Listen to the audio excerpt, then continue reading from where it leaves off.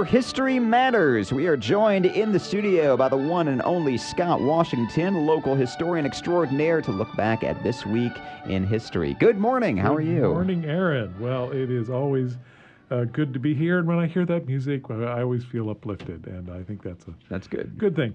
Okay, well, this is an interesting week in history.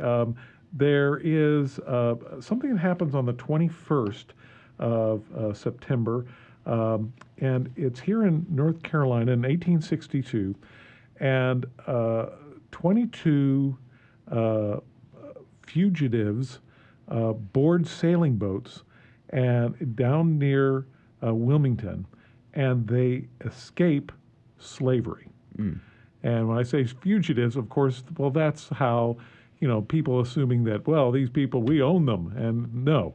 And so to put to lie to the idea that, that people used useful skills, that slavery, no, if people had a chance, they would escape, and these people did.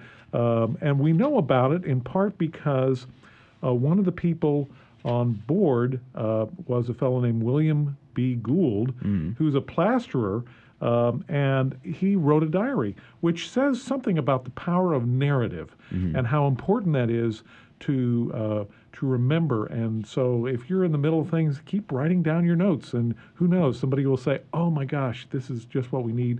And that's true with that. But I'm always surprised when people paint this genteel idea of slavery. And I said, if you look at the newspapers of the 19th century, especially around Hillsborough, you find people are escaping, and there's always these looking for escape this and escape that.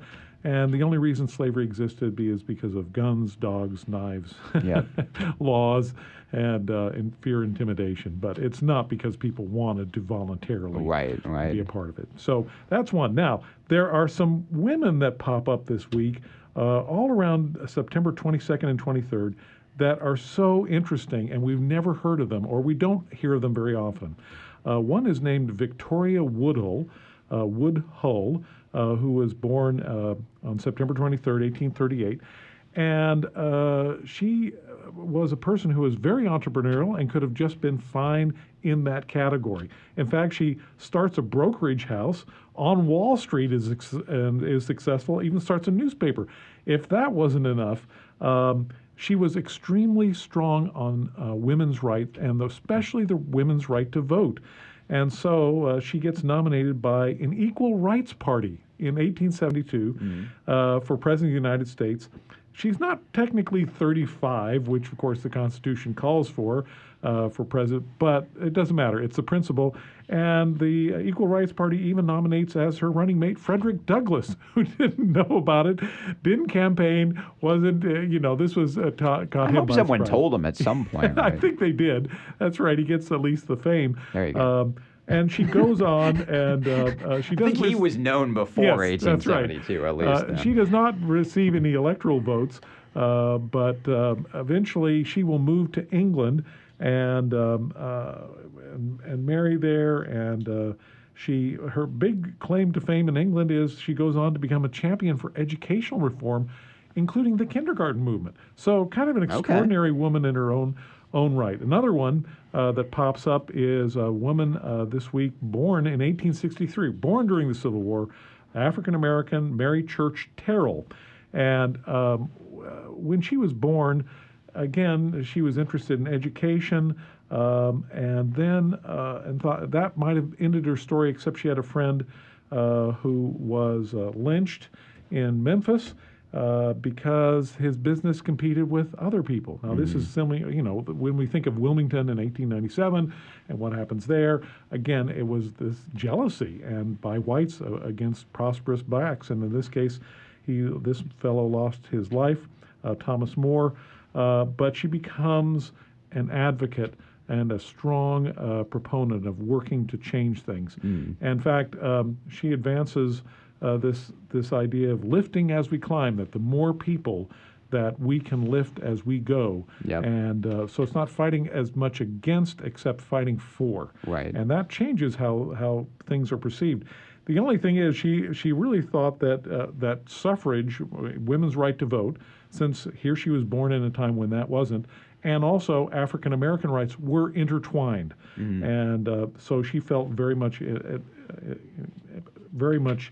that she needed to be a part of both of those. The interesting thing about this, Aaron, is when she is 86 in 1950, she's in Washington, D.C. Now, this extraordinary woman who's, born during the Civil War, gets through suffrage, gets through all this, gets through Brown versus Board of Education. Then in 1960, she is trying to eat at a restaurant, and they refuse to serve her because, of course, of her color. And so in 1950, she challenges that, and 3 years later, the Supreme Court rules that segregation in eating facilities was unconstitutional, which changes everything. It just shifts, as we know many times, those subtle but important shifts change history. This is another example of like the Supreme Court making that move in the 1950s and 60s. We think about Brown versus Board of Education, but there were all these other cases as well. Like Brown was about schools, and then this case was about restaurants, and then there's another case about buses and public transportation, and this, and the other. Just like another Domino's. case about like grad schools and colleges and K-12 schools. Each had separate cases as well. So there's a lot of those little moves and individual people at the center of them who stood up against oppression. Every single one of those cases had individuals and families and organizations that were fighting the good fight against adversity. And I wish I could say that was the only time. Of course, we know the Greensboro Four who protest about not being able to be served, and in Durham, the Royal Ice Cream Company. So, I mean... Well, we'll talk about this. We're actually going to talk about this on the air tomorrow at the Watts Grill in Chapel Hill, which was right across from where Southern Village is now on 15501. There's a church there now in that building that used to have Strata Solar in it, and that's the site of Watts Grill. That was a really hardcore segregationist restaurant in the 1960s, and in 64 there was a sit-in for integration, which got met with some pretty violent backlash from the Watts Grill folks, but they're going to be putting up a historical marker this weekend there. So, Oh, well, I can't wait to hear that. See, this is why you have to listen to WCHL because there's so many good... Another spot, like Greensboro, spot, Woolworths, the ice cream counter, Watts Grill. Talk about I'm blanking on the name of the restaurant on West Franklin Street where they had the sit-in 1961. The Chapel Hill 9, every single one of those individual places. And in the case of Mary Church Terrell, here she is, it's 1953, the Supreme Court rules, but yet, there are people who just dig in their heels and say, well, we're not going to recognize that. We don't care what the Supreme Court gets. Well, it does matter, and history shows that it matters. Yep.